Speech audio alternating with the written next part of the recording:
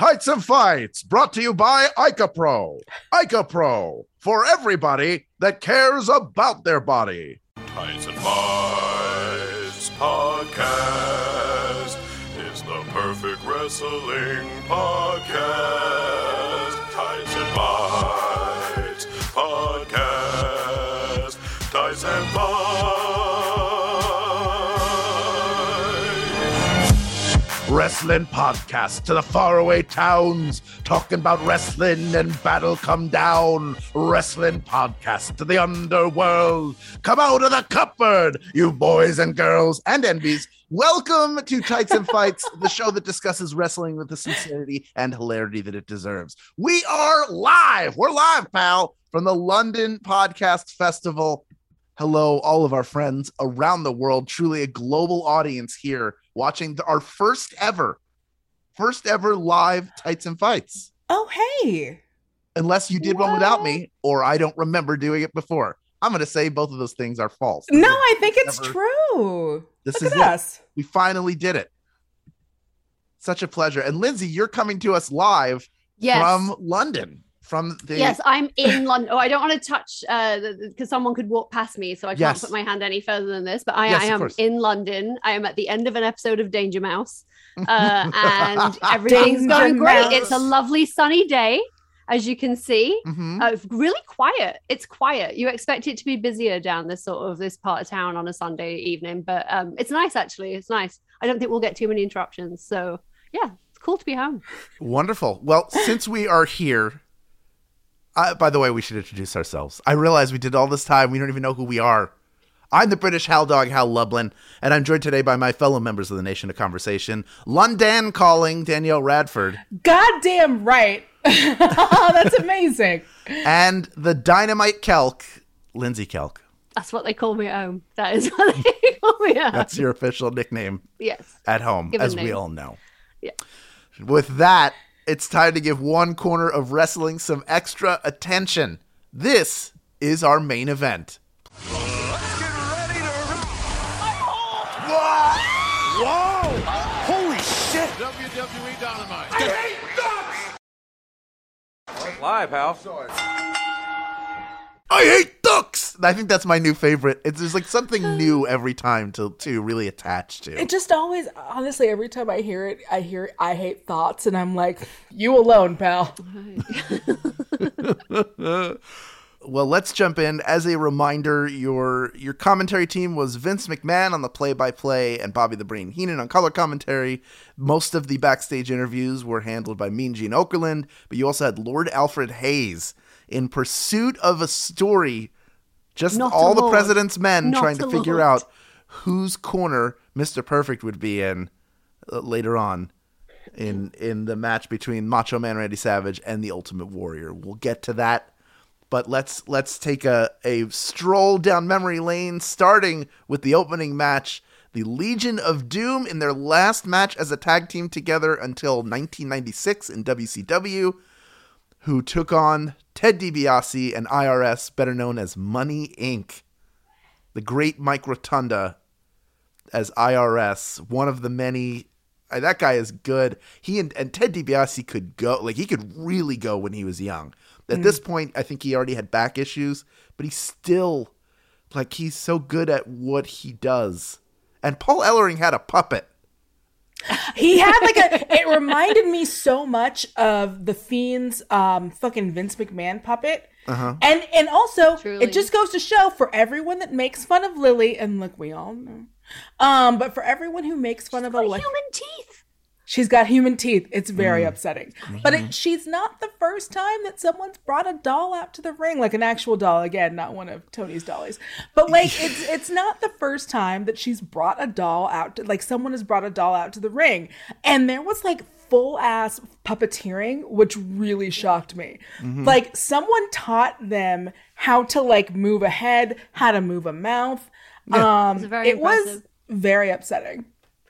Yeah, I remember this being very, very exciting because Legion of Doom were huge in the UK. Like, they were a really, really big tag team for us Kiddywinks, because they had big shoulder pads on and you could buy them. And every time it pans to the crowd and you can see one of the kids in the shoulder pads, I was like, oh, do you remember that being the coolest thing? Because occasionally at school you'd be allowed to bring a toy. It would be a special day that you were allowed to bring a toy in, and it was like someone would bring in the Legion of Doom shoulder pads and then spend the rest of the day just charging the other children. And you would line up to get charged at by the shoulder pads. We were not well. It was the 80s. It was the 90s. Oh, shit. But yeah, this was huge because Legion of Doom was so over. And I enjoyed Money Inc. I don't know what's wrong with me. As a child, I preferred Money Inc. Like, it makes sense to me. He's very rich. Of course, he would have a close relationship with his accountant. Sure. And you've all got to like work off that steam, you know. Like they're busy making money. They're money men. When are you going to work out? They didn't have trainers back then. You couldn't go to CrossFit. They're going to wrestle. It made sense. I was going to rate the matches in childhood British candy that I have with me. Please. But it's really hard to do so. I'm going to rate this match a double dip. Okay. Which is, for people who don't know what a double dip is, it's 2 fruity fizz dips and a swizzle stick. Yeah. So you get like an orange flavored powder. Stick. Yeah. Licky stick, yeah. And a red flavored powder. And the stick is like a chalky lolly. And then you can eat the stick too. We had a version of that. It was diabetes and diabetes in a pack. Yeah. Yes. I mean, I can't eat this now because I will lose my mind. Although you would have as a child, because it's just sugar. It's just assorted sugars. Well, they didn't give us caffeine back then, so they had to give us something. Right. So this felt like a double dip because you got 2 fun tag teams and it's all for the kids and a dolly and motorbikes.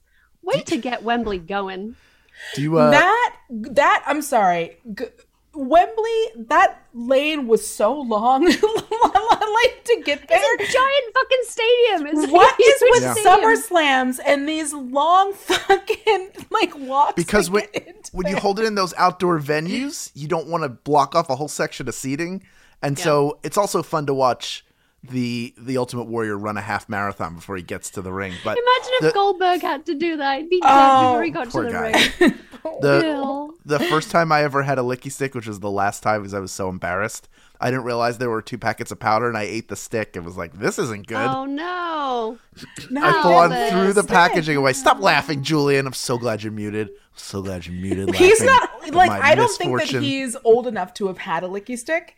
So I don't think that he like understood. Back then you would have just been eating Kool-Aid off the finger. Yeah. They were like, were they called dips? They were like Wonka candies or something. Yeah, dipsticks. That's what I had, but I didn't eat them. I like that licky stick and double dip are both different, but similar enough to know that it's the same thing, and both very practical names and that they do exactly what they say they're going to do.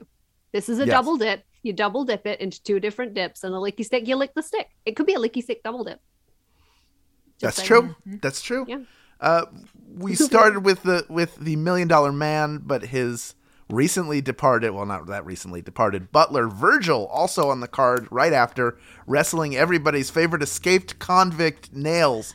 I want to remind everybody of something, that there were plenty of children and people. This was a time when kayfabe was really being maintained. We didn't really have the internet, not in its current form at least. So there weren't a bunch of bulletin boards. There weren't a bunch of dirt sheets that everybody had access to. So you would believe, or you either would just choose not to think about it, or if you were a kid, you believed it was real. And they had a whole ass convict running around in their ring continually, and nobody called the police. So just many the big questions. boss man. That's the only law enforcement. How did he get to England? First of all, like Nails is not from England. He snuck on a plane. Yeah, he's not.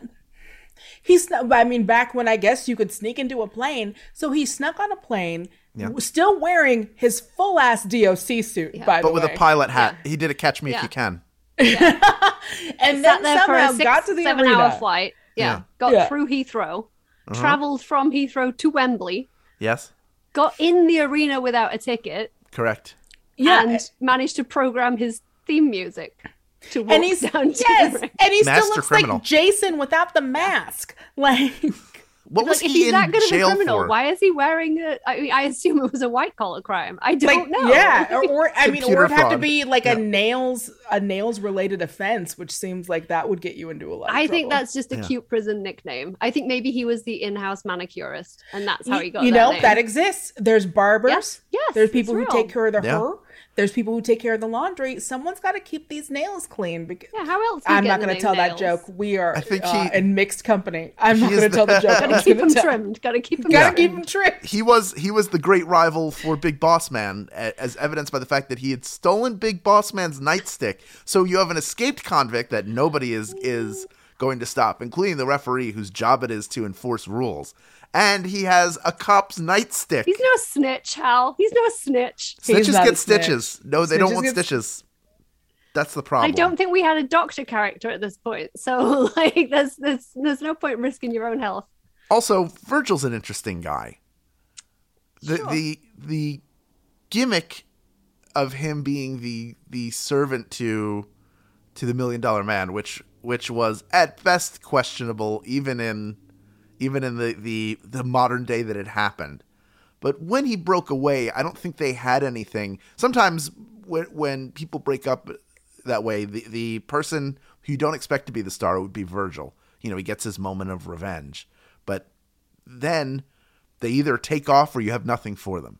I feel like Virgil's someone who stuck around for a while, but they didn't really have anything for him. And now his Twitter account is the best. Like, I remember that better than I remember anything that he did while he was wrestling. And I was excited when he turned on the $1 Million Man. That was an exciting moment for me as a fan.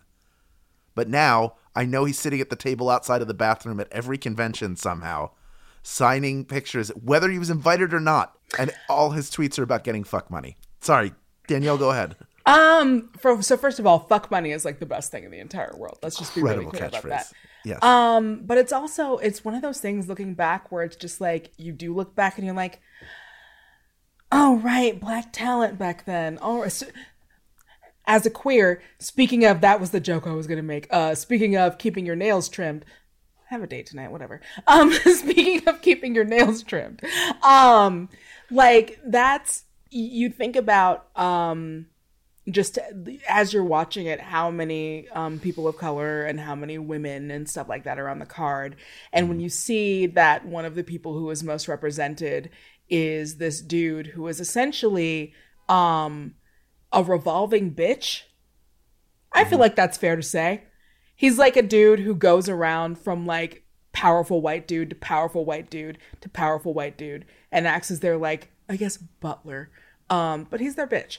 And so, like, looking back at it now, like, that's what I see. And so it is nice to see him out on his own, doing his own thing, because that has always been, as someone who didn't watch a lot of that era, my context of Virgil was always like, oh, you deserved better, honey. You all deserved better. But then seeing them in something like this, again, it did give me a little bit of like, oh, but then it's also like, the wrestling wasn't my favorite. It wasn't, I don't know, can I say it wasn't very good without being a complete piece of shit? You can say that. I didn't enjoy the match, but I enjoyed that he was given the opportunity to have a match in which he could have, grabbed the Sonic ring or whatever. Look, you don't have to like every movie you see. You can still be happy that people got work. Exactly. And I'm always happy that people are getting work. Like, please get paid. I'm bummed when anyone gets fired, even if I don't like them, because I like the idea of people getting work. I like that he was getting work. I just wasn't worked. Also, if you hadn't had this match, you wouldn't have had what happened after the match, which Julian has noted in the script, and I also came across in my own research about SummerSlam 92, about the incident between Nails and Vince McMahon. Go ahead, Lindsay. Tell the story. Lindsay's story time. I'm so happy about this. I was doing my research. I did some journalism. I journalismed. Julian did the same journalism from the same you're website. The only journalist that we have here. It's not true. It's not true. None of us are. So that's what's important to know.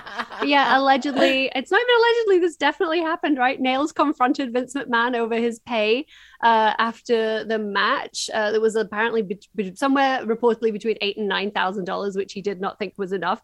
And Nails beat the shit out of Vince, and the police were called. But when the police came, Nails claimed that Vince had made a sexual advance towards him and that he was defending himself from Vince's sexual advance, and that's why he had to beat him up.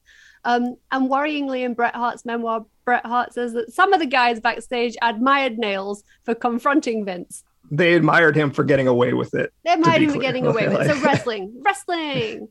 Also, I'll take $8,000 for a match. If anyone's listening, even now, like, without inflation, I will take $8,000 for one mid-card match. Money. Right? That's like... That would be like getting $100,000 now. It has to be. Probably. Like, it's a lot of money. It's a good amount of, yeah, it is a lot of money. It's definitely just, if someone gave me £8 when I was like 11, that would be equivalent of someone giving me like £100 now. Yeah. Look, when you have no money, kids, unless you're going to buy toys, a lot of the things you get at a store are not that expensive. So £8 that's a good amount of money. But if you tried to give a kid £8 now, they would slap your face with the £8. They would throw every single one of those coins directly in your face until you. Well, that's what you get inside your envelope from your nan. But it is one of those things where it's like, I'm not putting my body on the line, but to me, it sounds like a lot of money, but maybe like they're doing a thing where he's comparing himself to the other people in the locker room and like it doesn't add up and like he feels unappreciated. I don't know, man. If I'm a convict on the run, $8,000 is like a ton of money. And also, kayfabe, if he's a convict and was able to like talk his way out of it, that's pretty amazing. Yeah, how did he even get put in jail in the first place if he's so good at working the popo? Like, come on, Nails. I gotta know what he was in for. I have to find out what he was in for. He did not respect kayfabe at that moment. That was what he was arrested for. Up next, we actually have two very good wrestlers having a good wrestling match, which is the model Ricky Martel taking on the Heartbreak Kid, Shawn Michaels, who has Sensational Sherry in his corner, and who we feel like maybe her allegiance may be shifting. She does get splashed with a lot of water and carried by separate people. She gets carried a lot and is knocked out a lot, but also Sensational Sherry. Just what can you say? How great she is, and just like the most magnetic person in the match that has Shawn Michaels in it. Maybe on the card? I spent so much time during that match being just like, oh, I forgot about Sherry. Oh, I forgot about Sherry. It's like forgetting about Dre. It was my mistake. She is so good at what she does. Her gear is stupid. Her gear looks like she is ready to make an anime transformation, or like she's midway between like a dress and an anime transformation at any moment. It is so good. It's very Purple Rain. It's very Prince. Both her and Shawn Michaels, ass out all day, ass out, cheeks out. Her work, just like the idea that like as soon as she needs to create a distraction, she's like, I'm gonna just faint, and then she just like, and then she faints like a pro. Faints like a pro. I'm pretty sure I did that when I was 13 once to a boy, or 12, and I was like, oh no, pay attention to me. And so then both boys were paying attention to her and like grabbing her. I'm gonna make a reference no one gets. Grabbing her like she was the doll in between Turbo and Ozone during Breaking 2. This is the show, you guys. Wow. Wow. I know. Holy. This is the show. And so like they're like kind of going in between, and like one of them is like trying to fireman's carry her, and then one of them does the proper like wedding carry. You forget how good she is and how good her version of the theme song is. Oh, loved it. And then obviously the wrestling was very good as well, but I just wanted to give her flowers because everyone knows that a Shawn Michael match is going to be good. So I just wanted to make sure that I gave her flowers. But yeah, like Mullet Shawn came out and did that work.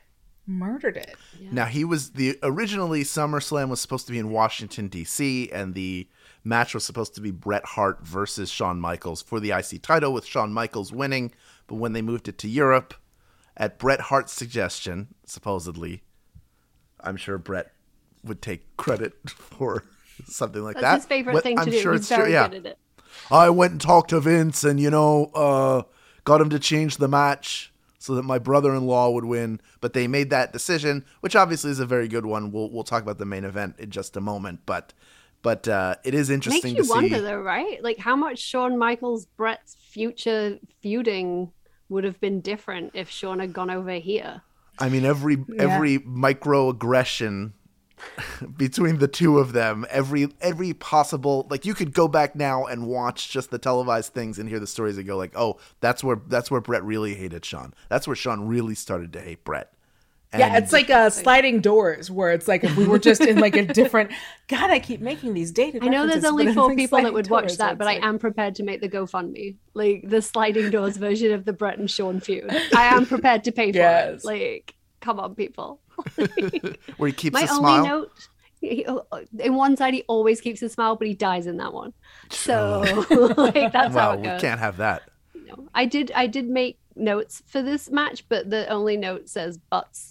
Because you saw some butts. There were some butts in this, and if you were an 11-year-old Lindsay, it's like, oh, I'm gonna see some butts in this part. And this is the part where everyone's like still watching it. And I was watching it with my brother and my cousin, and we're like kind of just like chatting away and whatever. And I'm like, I'm just gonna make sure I'm definitely in the room for this part. I'm not going out for snacks right now. I want to see some man butts. It's a very exciting time. It's a very exciting time for me. Yeah, look at me butt. Look how nice it is. Me put it in pants. Yes. Cover with chains, remember? And then me take off chains. Me need help. So hands don't get hurt. But also Sherry carry a full mirror. Also, I'm sorry, Sherry taking off his gear is like the hottest thing I've ever seen in my entire life. Boy, you were having a moment when we watched that. Cute. I did. He's sexy. He'll be my boy toy. Yeah. Oh no, I had a full on like I was Lady Chatterley's lover. Right. I had the vapors. I needed a fainting chair. You needed some refreshers, Danielle. We're rating this match a whole tube of refreshers, which are this is like if you compress the powder from a licky stick into little discs, and it's sort of like fizzy and fruity, and again just sugar. But it's very exciting, very Moorish. Every part of it is exciting. Every flavor is delicious. I'm rating this match of refreshers. I will keep these and we will eat them together. Yeah, I want one right now. I want one right now. Hey, kid. Your dad tell you about the time he broke Steven Dorff's nose at the Kids' Choice Awards? In Dead Pilot Society, scripts that were developed by studios and networks but were never produced are given the table reads they deserve. When I was a kid, I had to spend my Christmas break filming a PSA about angel dust. So yeah, being a kid sucks sometimes. Presented by Andrew Reich and Ben Blacker. Dead Pilot Society, twice a month on MaximumFun.org. You know, the show you like, that hobo with the scarf who lives in a magic dumpster. Doctor Who? Yeah.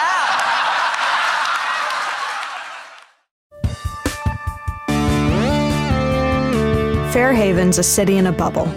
An actual bubble. It keeps the monsters out. Most of them, anyway. I never liked the look of movies on Blu-ray. For my money, Betamax is the superior format. I'm thinking of deleting Facebook and going back to MySpace. As far as beverages go, I'm just kind of over water. Though I guess at any given party, you're gonna meet some dudes like that. Even if you're not in the middle of a nightmarish wasteland. Bubble, the sci-fi comedy from MaximumFun.org. Just open your podcast app and search for Bubble.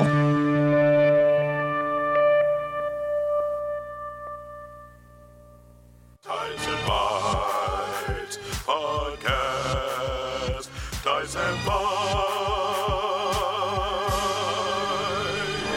We're going to lump the next couple of matches together, the next few matches.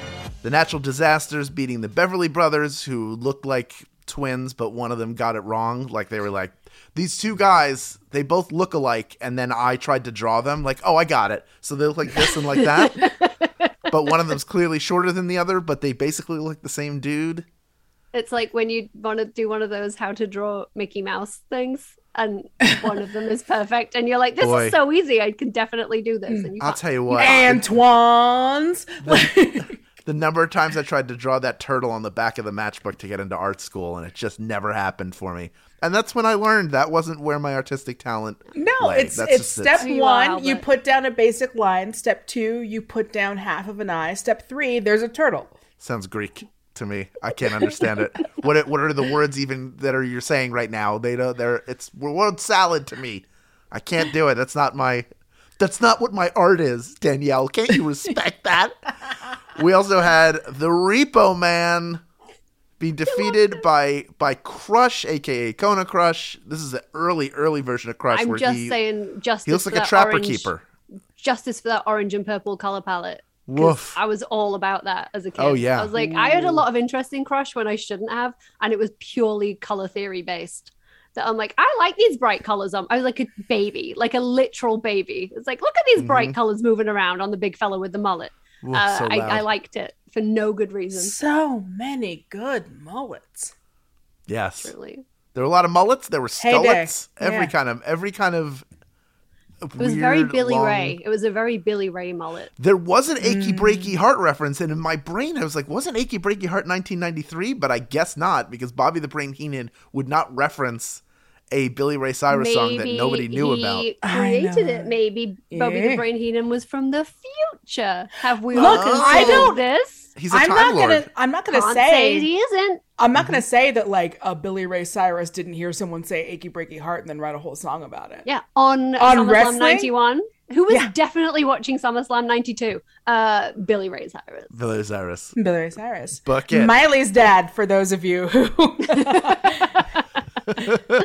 Also, The Undertaker defeated Kamala, the Ugandan giant, by disqualification. Fun fact, for those of you who don't know, Kim Chi, his handler, nothing good about this, but that was Steve Lombardi, who would go on to become the Brooklyn Brawler, which is a much better look for him. Yeah, this is, boy, you watch that and go, okay. It's so weird to watch The Undertaker in those kinds of matches now, too. I mean, aside from the unpleasantness, like brushing the unpleasantness under the rug, as we Brits have been wont to do for centuries. Watching The Undertaker in just a match now is so weird. Like, but it's like he only does WrestleMania when he doesn't lose, and if he does lose, it's a big thing. He just did matches, you guys, and it's like he did matches every week. He was on TV all the week. Sometimes he lost them. What? It's nuts. Full presentation too. You had Paul Bearer with him. The urn was there. He had the makeup on that made him look pale. He completely no-sold everything. And then Kamala, who, by all accounts, was a very likable human being who tragically died last year after a series of health problems. He sells being afraid, really. He's put in a position where he's not allowed to speak. In addition to everything that is horrible about it, he has to communicate without his words. And he does that really, really, really well. So in terms of his work as a wrestler, it's great. In terms of everything else about it, it's terrible. I hated it a lot. Being able to, as someone who went to an arts college and had to study clowning and della art, I appreciate the ability to storytell with your body. I think it's one of the things I love most about wrestling. But I just I can't. I appreciate that he's a legend, but I just, that's the thing. Oh, baby. Ooh. I was already, when Kamala came out, I was like, and then when Kim Chi came out, I was like, I can't. I think I spent the rest of the time watching it just going, nope. If anything, seeing him so talented as an actor makes you wish that they had actually applied it to and given him a good gimmick. Imagine the things he could have done if he had good things he could have done. Yep. Yeah.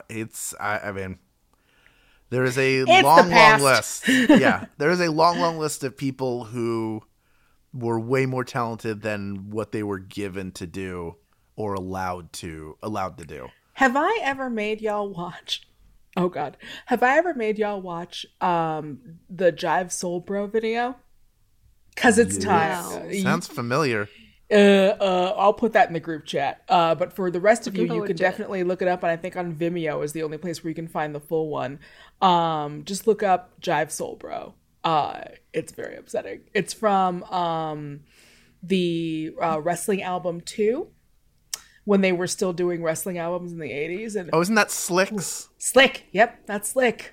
Yep, that's why I know it. It opens with him eating chicken, just his mouth, just eating fried chicken. We have. Yes. I'm sure I did. I don't think This was early days.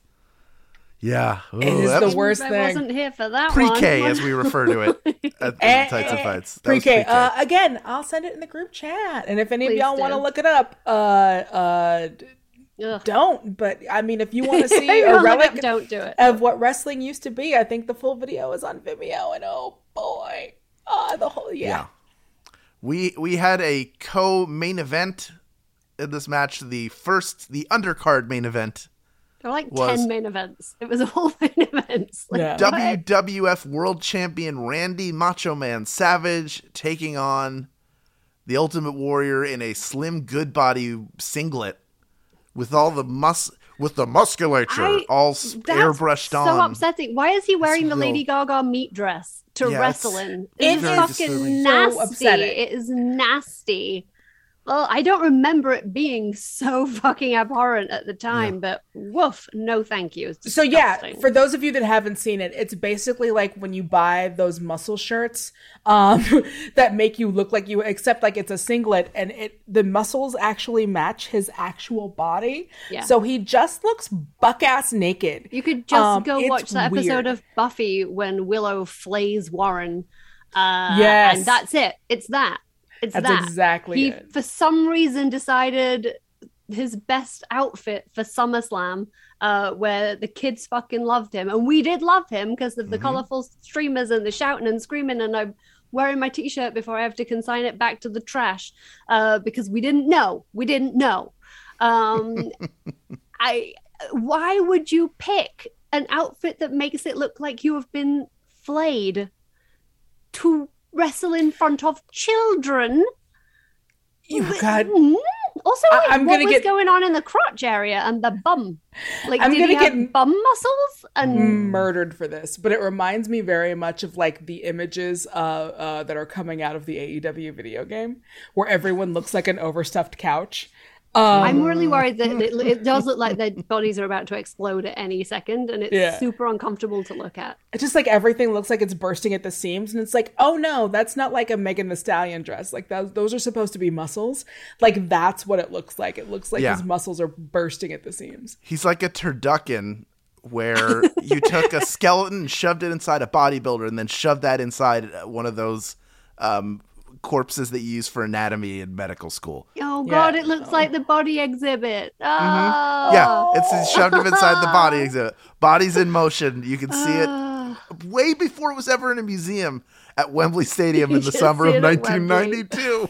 Along with look at how they wrestled other children. But of course you also have hijinks at ringside with Ric Flair and Mr. Perfect Kurt Hennig. Ultimate Warrior wins by countout, and WWE at the time wanted Warrior to turn heel on Savage, but Warrior refused, and instead turned into someone who was unemployed a couple months later when he was released. Couldn't not be a dick. Like, on his best day, couldn't not be an asshole. It's kind of impressive when you look at the levels of assholery. I know we shouldn't speak ill of the dead, but I think that like being dead doesn't change the person you are. And noted asshole. If he was alive, he would still tell me that queer don't make the world work. So I'm going to go ahead and say it's okay that we acknowledge the person that he was in life that I think he would be proud of. Which is that he was a dick. He was on the speaking circuit, like telling people these things. He had the comic book. Noted asshole, Ultimate Warrior. It's just such a shame because it was such a fun character for kids, and it's like, you can't go and be a terrible, terrible person. It's impossible to deny how popular he was, and for a guy who was not a particularly good in-ring performer, he would run to the ring and shake the ropes and be out of breath, but he had a good look, and he knew how to cut a promo, and kids loved him. He was a big superhero. And the promos didn't make sense. No, it was word salad. It was just like, I feel like someone backstage bet him to work out which words he could fit in there. Like, it would be like, try and get hippopotamus a minivan, 7, a narwhal in, and he would just go out and shout those words, and he wouldn't even try and work it into a sentence. He would just shout those words. Well, when the narwhals battle the hippopotamuses, I will go into the minivan of the sun, brother. seven, and it would be enough because he was bright and colorful and running around, and I'm like, look at him, look at that guy, streamers. Now let's go into the match that closed the show, your true main event, the British Bulldog versus his brother-in-law. I'm so sorry. Bret, the Hitman Hart. I don't care. With Diana Hart, Bret's sister, and Bulldog's wife, in the middle, not sure what to do, trying to keep the peace. But obviously, she really causing a huge rift. She really didn't know what to do, Hal. When you watched that promo, that woman was not briefed before she was put on camera. Nope. I have a lot to say, obviously, but Diana, firstly, exceptionally beautiful woman. Like that camera, yes. I've never seen such an extreme close-up on someone who did not request such an extreme close-up. She is exceptionally beautiful. I'm pretty sure they just pulled her out the crowd and they were like, can you talk? And she was like, sure. They're like, can you talk for about 7 minutes in circles, repeating yourself over and over and over? And I don't know if she'd had enough coffee or vitamins to do that, because that poor woman, that terrible promo, that poor woman. But she comes off as very charming. But it is very much one of those things. It's like early Vicky Guerrero. It does feel very like, where the fuck is Vicky? You know, really want them both to win, and I don't really care, and I really want them both to win. And I just really want them both to win. And the thing is, I really want them both to win. And it's that we've done that. This is someone's job now to pull her out of saying the same thing 17 times. I don't blame her. It's not. I blame production. It was absolutely production and the interviewer that failed to get what they needed out of her. Although even when they said like, when they asked her a direct question, she never answered it. Would have made a great politician. That's all I'm saying. It's very so Canadian. Like, it's very Canadian. Like, yeah, and she did say a boot a bunch of times, and I really enjoyed that. That was really good of her to work the Brandon. So this match is one of the better known power wrestlers in the British Bulldog against the excellence of execution himself, Bret the Hitman Hart. Lindsay, you have the shades. You are a huge Bret the Hitman Hart fan. What a difficult day. What did you think of this match? We loved this match. I say we because this was very much when I was watching wrestling as a we, with me and my brother, possibly my stepbrother, possibly my cousin, and we would watch this all the time. And between this and the Savage Ultimate Warrior, because they were my other, like Savage was my other favorite wrestler and Mr. Perfect was one of my favorite wrestlers, so this whole jumble here was just like fucking glorious for me. And we watched it all the time. There were a lot of my friends were big British Bulldog fans, obviously, because he was English and he was Northern too. So he was from where we were from. It was like a huge deal. And that's so hot as shit. Right. Sorry. But I cannot speak to any Bret Hart anything with any degree of objectivity because I was in love with him. It was Joey McIntyre and then it was Bret Hart. And this is how you chart my entire sexual awakening and why I know I am miserably straight, because you start with Joey, you go to Bret, and you end up in like 20 years of hurt until we met a Jeff. Like, honestly, it was just like, you like the pretty boy that everybody likes, and then you like the emotionally unattached stoic gentleman that's going to give you fucking nothing and still tell you he's the best that ever was. I'm like, yes, please, more of that. So I've worked through this with my therapist. I can talk about it now and it's fine. But it was like really hard to watch because we loved watching it and it's a good long match. And as a kid, you're so into it and there's so many false finishes and there's so many like throwing each other around. I would love for us to bring back the butt camera because when you watch wrestling now, you only really see the butt angle on the ladies. But there's a bunch of times in this match where the cameraman is like right up on the post on their bums, like right up. There was a point where Bret goes up to the top post and Davey Boy follows him up and you just get full on butt. And you get to see a really nice close up of their boots, which I was like, ooh, actually the detail on Bret's boots, beautiful. The pale pink against the white against the neon, like, but just a bunch of butt. And I think it was a fun angle that we don't see now. If we're going to do butts for the women, we have to have equal butt time. I'm sorry. Equal opportunity butt. Sure. That's all I'm asking for. And also, it actually is a really genuinely interesting angle to see those top rope maneuvers from the top turnbuckle. Like, oh wow, I haven't seen this in so long. It was cool to see stuff happen from up there, see how it gets put together. But yeah, it was one of our favorite matches to watch. It was one of my least favorite matches to watch to the end, because I love my boy. And now when I look at it, knowing all the things I know, it's just generally one of my least favorite matches to watch, because one of the people in this match was off his tits on crack. And that's not a joke. It is a true fact, and incredibly sad that somebody in this match spent 2 weeks prior to the match not building it, not working with Brett to have one of the greatest matches that they could possibly have, which it could have been, given how good it was. Could have been one of the greatest matches of all time. But somebody was smoking a bunch of crack with Jim Anvil Neidhart. Woof. Ouch. And now when you have to watch Brett carry him through that match and pull him through that match, and there are times of Bulldog clearly doesn't even know where he is or what's going on. You see Brett whispering to him a whole bunch. The pre-match promos are ugly. Davey Boy really struggling to hold it together and look directly into the camera. We should have known from the braids. The braids is how we should have known something was wrong.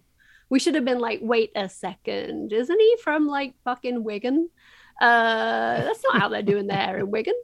If we see Ridge Holland come out in those braids, we know something's gone wrong, right? Now we know that's a warning sign. But I'm making light of it, but it was obviously incredibly sad that this was such a big match. The Intercontinental Championship to be the main event. They had the world title first, then they went to the IC. When was the last time we saw that happen at one of the big four? Huge, huge, huge, huge, huge, huge. So important. So it makes me sad to know that it could have been more. But I still love it. Because I love my Brett. I love my boy. It's not Brett Mr. Perfect for me, which was my true sexual awakening, but still, we'll take this. It's also, it's a sobering, pardon the expression, look at how even when you're most successful, that addiction can have a hold on you. He was sick.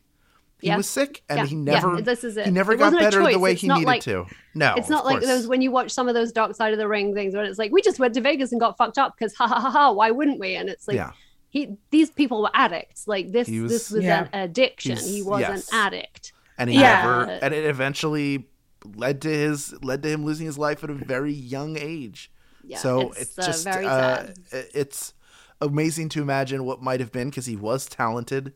The tag team stuff he did with the British Bulldogs was, I loved it so much, how fast they were, how strong he was. And this was a good match. And you're right, it's because of Bret Hart, and he had the ability to pull him through it and make it work and make both of them look good. And he's an angry man at the best of times. And I would have been fucking furious if I'd had to. And their family.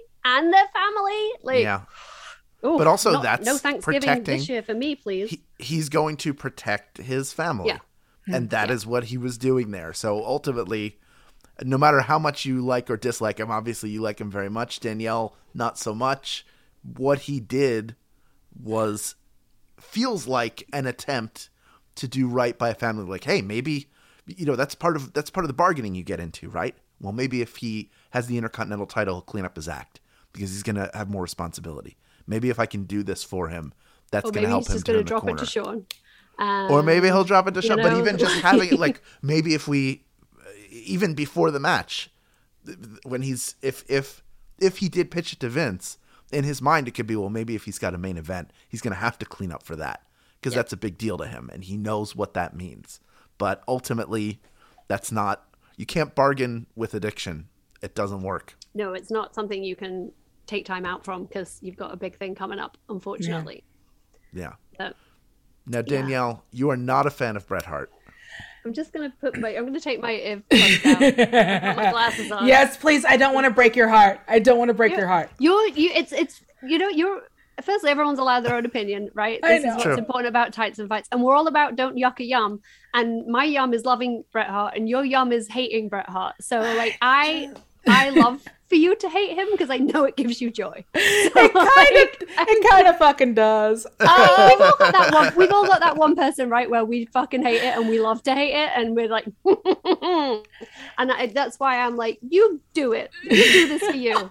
My emotional daddy issues and Bret Hart connections are for me to deal with on my own time. Maybe that's why I don't like him as much. Yeah, Bret Hart is still like, he did carry the match, and there were times when we were watching it that I definitely admitted that like this is I'm enjoying this more than I enjoy most Bret Hart matches. But to me, I just think that he's the most boring man ever. Not in wrestling, I won't say that because there are other people who have come. But as far as like main eventers, he's a human rest hold, and it just doesn't do anything for me. But like I said, like when we recorded it, eat it, please. I'm gonna eat my snack. Like it's again, like during the match, like he is an amazing technical wrestler. No one, obviously, like he's one of the best. He is amazing at wrestling. He can carry a match on his own no matter what is happening. God, he is mayonnaise on white bread. He is a blank piece of paper. He is a dog that won't cuddle you. Like he's just. You mean a cat? No, he's not. No, it's worse because a cat that won't cuddle you is just a cat. Yeah, a dog that won't cuddle you. That's true. You want the dog to cuddle you. That's true. Dogs are programmed to cuddle you. Like, and this dog is like, actually, no. Do you think, is it, I mean, admittedly, the only character he ever had was Bret Hart, the guy who's good at wrestling. Yes. Yeah. And so there was never any real deviation. Yes, the Team Canada, the Hart Foundation stuff where you were going to give the United States an enema of Pittsburgh where you'd stick the hose. Built on I'm Bret Hart, the guy that's good at wrestling. And again, Examiner, opposing counsel, we've had this argument. To be on TV, you should have to be good at wrestling. I'm not saying you have to be, but counselor, we've had this argument before. Yes. You should have to be article episode dropped yesterday. Yes. Go check that out. You do have to be good at or you should have to be good at wrestling to be on TV. And so for me, I am one of those people where I need something besides I am the dude that's very good at wrestling. And wearing pink is a start because it is something that's very different and it sets him apart. Fighting gender norms back then, Danielle. Gender norms. Yes, and I will fully admit that, like the pink shades.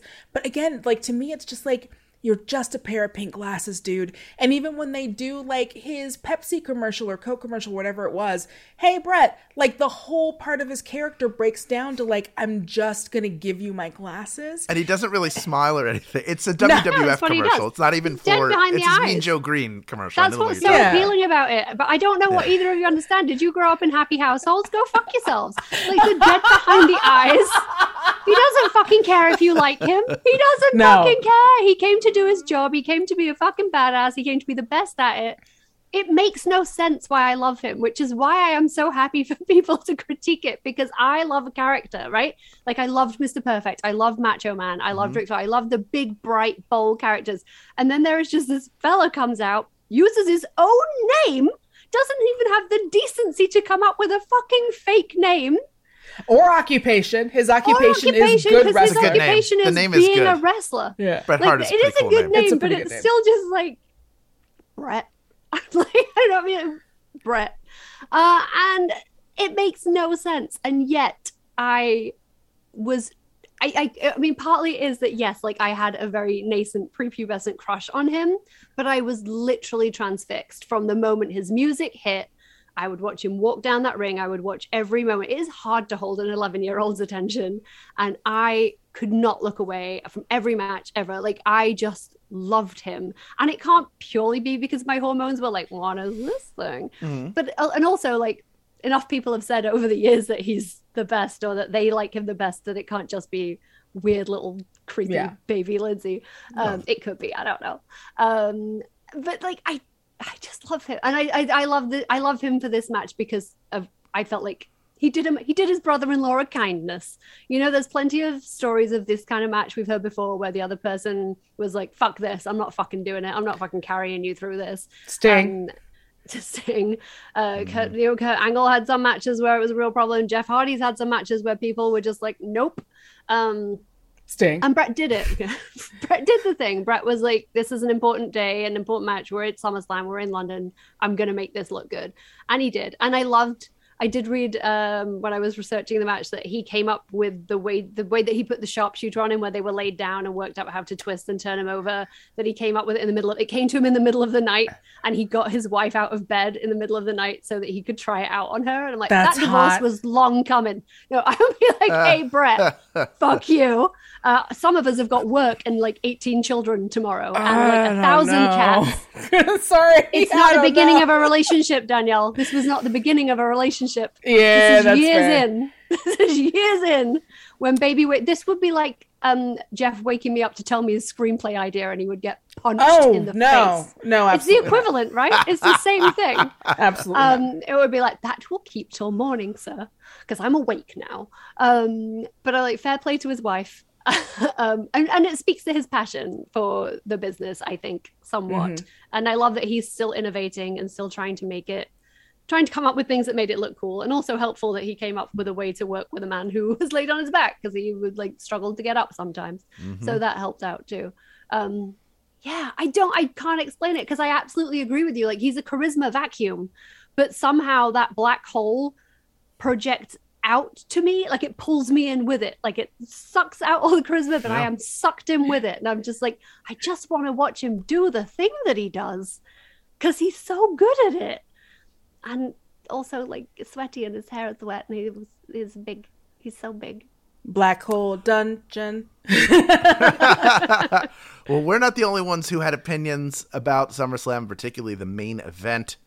We had at the Wapooch on Twitter said that they were watching Ted Lasso last night, and as soon as they entered New Wembley, I started telling her about Brett versus Bulldog. Everything about that match felt so important and still does 20 years later. And Carrie on Facebook said that it was 12 when this happened and believed everything was real and was invested in Bret Hart versus British Bulldog and was Team Brett. Lindsay, you'll be happy to hear. Side note, Carrie's mom was absolutely not going to spend money on a wrestling pay-per-view. Carrie thought they would die over it, but ended up watching at their friend's grandmother's house and had a blast. So there's always, you know what?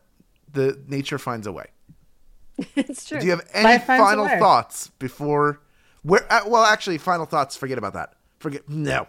I had so many more snacks. I'm to rate. curious where this sits for you overall in WWE pay-per-views. Is it near the top? Is it near the bottom? Or is it in the middle?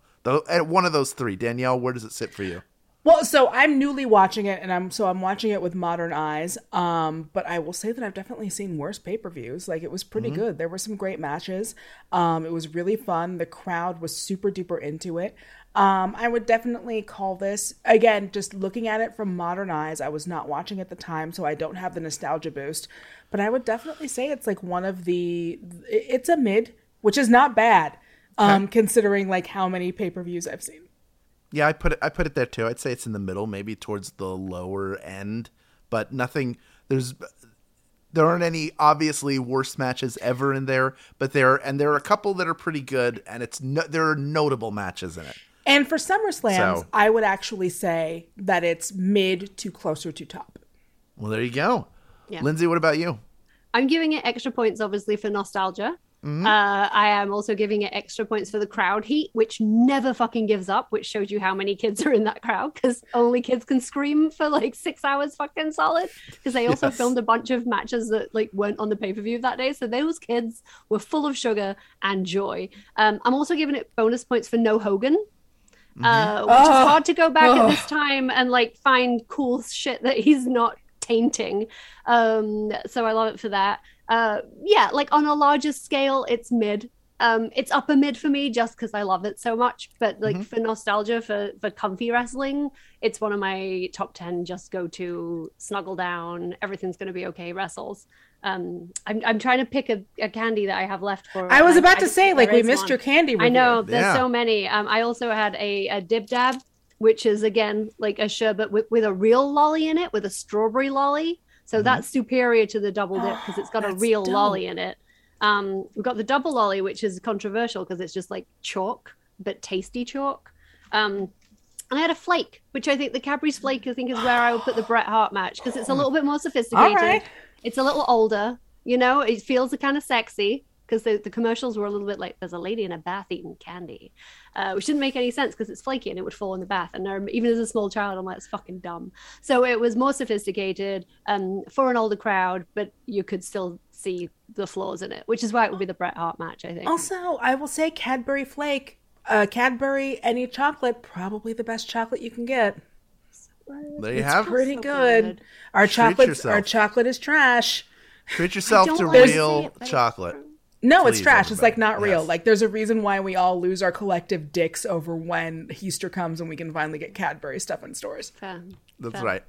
Well, that does it for this episode of Tights and Fights. Thank you so much to the London Podcast Festival for having us at this great event, and all of you who are here watching streaming, or if you're watching it, a previously recorded version of this, we thank you for that as well. This week, your hosts were Lindsay Kelk and Danielle Radford, along with me, Hal Lublin. Our producer, Julian Burrell, drank a cup of Yorkshire Black morning tea today. Senior producer at Maximum Fun is Laura Swisher. Mike Eagle is the voice behind our theme music, so we're putting him over for that. To be fair, that was the name of it, not that I drink it black. You don't drink Yorkshire tea black, son. I'm literally from Yorkshire. Don't make me come round your house and put milk in it. I did pour a whole bunch of milk in it, as my friend taught me when I was there. God. Shout out to Stafford. I knew you knew better. For goodness sakes, keep up with us all week long on Facebook, Twitter, and Instagram. Tell us how you take your tea, or don't. It's fine. I'm not checking it. Links to all of those are in our show notes. If you love what we do, remember to hit those 5 stars on Apple Podcasts and share us with all your friends.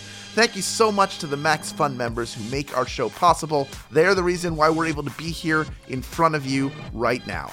We'll be back next week for even more, you guessed it, wrestling. Bye, everybody. Also, matcha. I do matcha. It's good for me. Tights and Fights Podcast. Tights and Fights.